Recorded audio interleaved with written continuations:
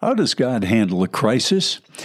Well, if we observe carefully, the Lord, as he was about to face the pain and torture of a bloody crucifixion, can provide us with guidance that worked for him.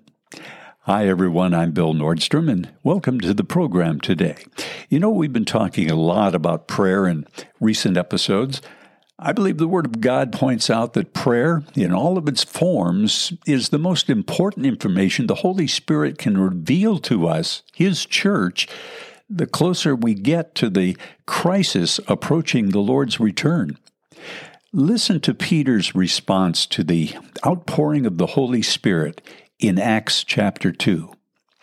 And in the last days it shall be. Boy, right at the very beginning, there's a timing indicator. Peter's talking to something that's going to be much further in the future.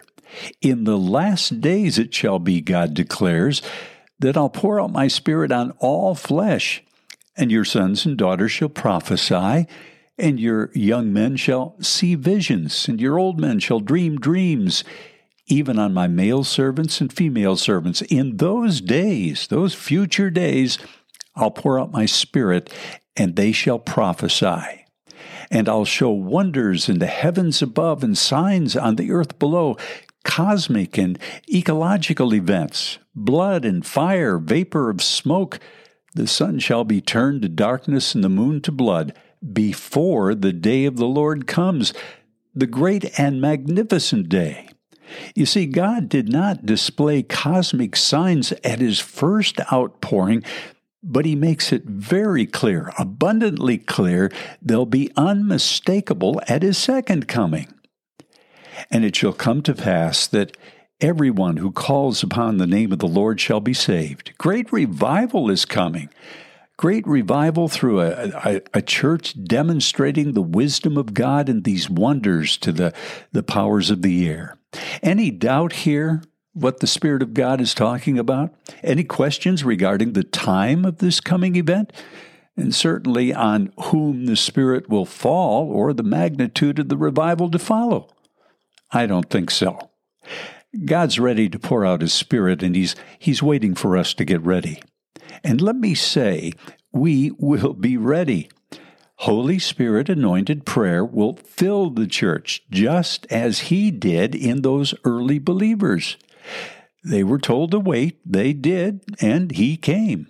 Peter could have said, he didn't say this, but he could have said this, you haven't seen nothing yet. The next outpouring will be like the first, only on steroids. He didn't say that, folks. I did. But that's how I feel that outpouring will be. It'll be greater than we could possibly hope, imagine, or dream. You know, every great move of God began with prayer, crisis prayer, the kind of prayer that comes at a turning point in the decisive or critical moment in history. Jesus experienced crisis prayer in the garden. Listen to Mark's Gospel, how he described how the Lord faced this critical turning point. I'm going to read from Mark chapter 14, starting in verse 32. I'm going to read some scriptures, so stay with me here. And they went to a place called Gethsemane, and he said to his disciples, "Sit here while I pray." And he took with him Peter and James and John and began to be greatly distressed and troubled.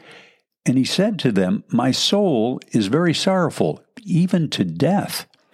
Remain here and watch."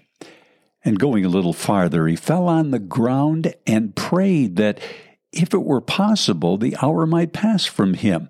And he said, "Abba, Father, all things are possible for you. Remove this cup from me. Yet not what I will, but what you will." And he came and found them sleeping, and he said to Peter, "Simon, are you asleep? Could you not watch 1 hour? Watch and pray that you may not enter into temptation. The spirit indeed is willing, but the flesh is weak." And again he went away and prayed, saying the same words. And again he came and found them sleeping, for their eyes were very heavy, and they did not know what to answer him. And he came a third time and said to them, "Are you still sleeping and taking your rest? It's enough. The hour's come. The Son of Man is betrayed into the hands of sinners. Rise, let's go." How did Jesus face crisis? The sorrow he faced was to the point of being overcome so much as to cause one's death. The actual Greek rendering here says he was thrown into a terror or amazement at what he was about to suffer, anguished, and he was distressed. Listen, folks, shock will bring you to prayer. Some of you have experienced that. The reality of this thing hit Jesus extremely hard. I believe the agony he faced was the realization of the burden of sin he would bear. Certainly he was aware of the physical suffering to come, but as God in the flesh, realizing he was accomplishing redemption for not only his covenant nation, but for the entire world. All of his virtue was literally poised to explode. And there's another word, virtue, comes from the Latin speaking of strength. The connotation is of a straining. An example would be a man with huge muscles might strain in the confines of a tight shirt. In other words, a restrained or held back strength. Jesus well knew who he was, the miracles he'd performed over the past several years, including raising the dead, but he also knew he must restrain himself from losing his strength, even to the point of death, that he would not be free from this physical and emotional confinement, literally, until he came forth from the grave. Now, our crisis may very well be associated with shock, a speechlessness and a sleeplessness, a disrupting of our body and psyche. Can you imagine the fear, the confusion that will grip the world when it begins to experience the critical must-events that will precede the day of the Lord?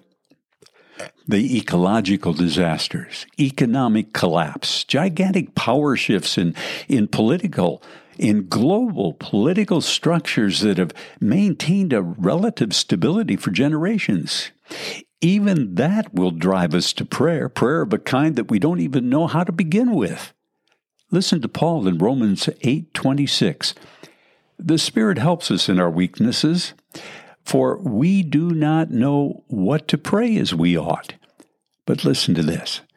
The Spirit himself intercedes. He stands right there in the gap for us, with groanings too deep for words. Jesus denied the scream of his own will and the torture cry of his flesh, and he rejected the demand to get into a spirit of fear. And a church that today begins to fall on its knees with groanings too deep to even utter, a surrendered soul to the works of the flesh, I fully believe, will become the corporate witness to the nations in this crisis to come. Well, Jesus also defined the issues that were before him. Let's read verse 34. And he said to the disciples, "My soul is very sorrowful, even to death. Remain here and watch." Beloved, don't be afraid to tell God how you feel, what's going on in your life. He already knows, but telling him will clarify in your own mind the issue or issues before you. You know, something that has dramatically helped me in my prayer life, especially when I'm unable to communicate what I feel in the Spirit, is to ask God how he feels. I seek to know what's most troubling to him in his spirit at the time that I'm praying. What might be at the top of his agenda for the earth in that very moment. Sit and wait. He'll show you. Brothers and sisters, then you'll really know how to pray in the mind and the will of the Lord. For Jesus, at that time, it was his holy nature. For the church, in this hour, or it absolutely should be, the ministry of the church at the end of this age, and the persecution that will accompany that ministry, as the Bible says, for the word's sake. Let's learn to be specific with God. Where the great outpourings have come throughout history have so many times come from where people prayed to the point of crisis. Thirdly, Jesus pondered the alternatives to the situation that he was in verse 35. And going a little farther, he fell on the ground and prayed, if it were possible, the hour might pass from him.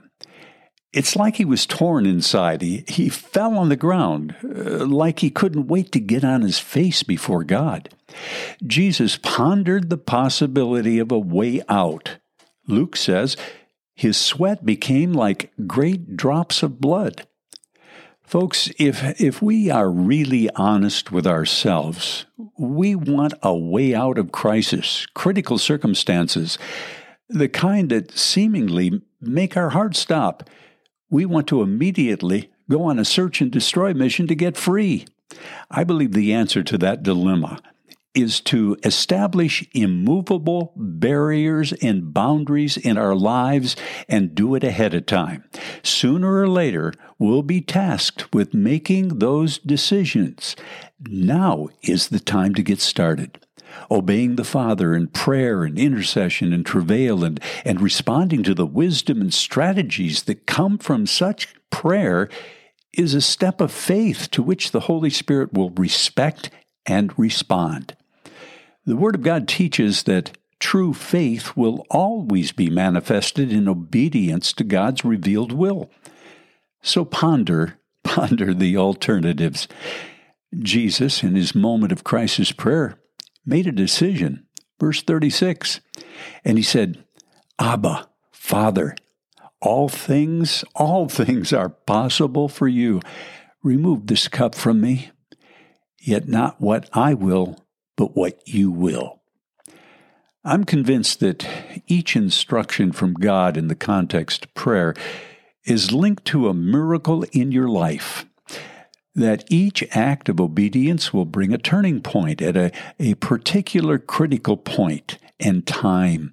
You might not be freed of the crisis, but you'll be able to face the shock of the moment, to have the wherewithal to define the issues before you, ponder the alternatives, and make the right decision.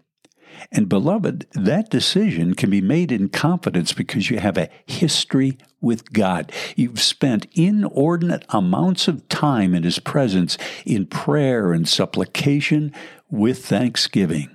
Listen to James chapter 1, starting at verse 2. Count it all joy, my brothers and my sisters, when you meet trials of various kinds. For you know that the testing of your faith produces steadfastness, and let steadfastness have its full effect, that you may be perfect, that you may be mature and complete, lacking nothing. If any of you lacks wisdom, let him ask of God, who gives generously to all without reproach, and it will be given to him. But let him ask in faith, with no doubting. Ponder the alternatives, church, but make a decision out of the boundaries that you've previously set. Let's go on with what he's saying here. For the one who doubts is like a wave of the sea that's driven and tossed by wind. For that person must not suppose he'll receive anything from the Lord. He's a double-minded man, unstable in all of his ways. Remember, the effective, fervent prayer of a man in right standing with God will turn the situation around to his advantage. At the end of the day, you and I may very well be alive and well, finishing the work, having faced the shock of the task before us, defined the issue, pondered the alternatives. Our decision will have come out of the groanings of the Holy Spirit that provide us with the power to enter into His presence with thanksgiving in our hearts and enter His courts with praise. Well, speaking of prayer, let's pray. Father, you know what we need even before we ask. But I would submit, Father, that many of the crisis events you will bring about on this earth will nevertheless stun our flesh to the uttermost. For that experience, Father, we want to be prepared, and we want our hearts prepared ahead of time. Will you show us how to do that? By your Spirit, will you bring us to the point of brokenness, that our grace and rest for our souls will come out of your secret place, where we will be filled with assurance and strategy for the days to come, absent of fear, but full of love. We ask with expectancy. In Jesus' name, amen. God bless each and every one of you. And Maranatha, I'm Bill Nordstrom.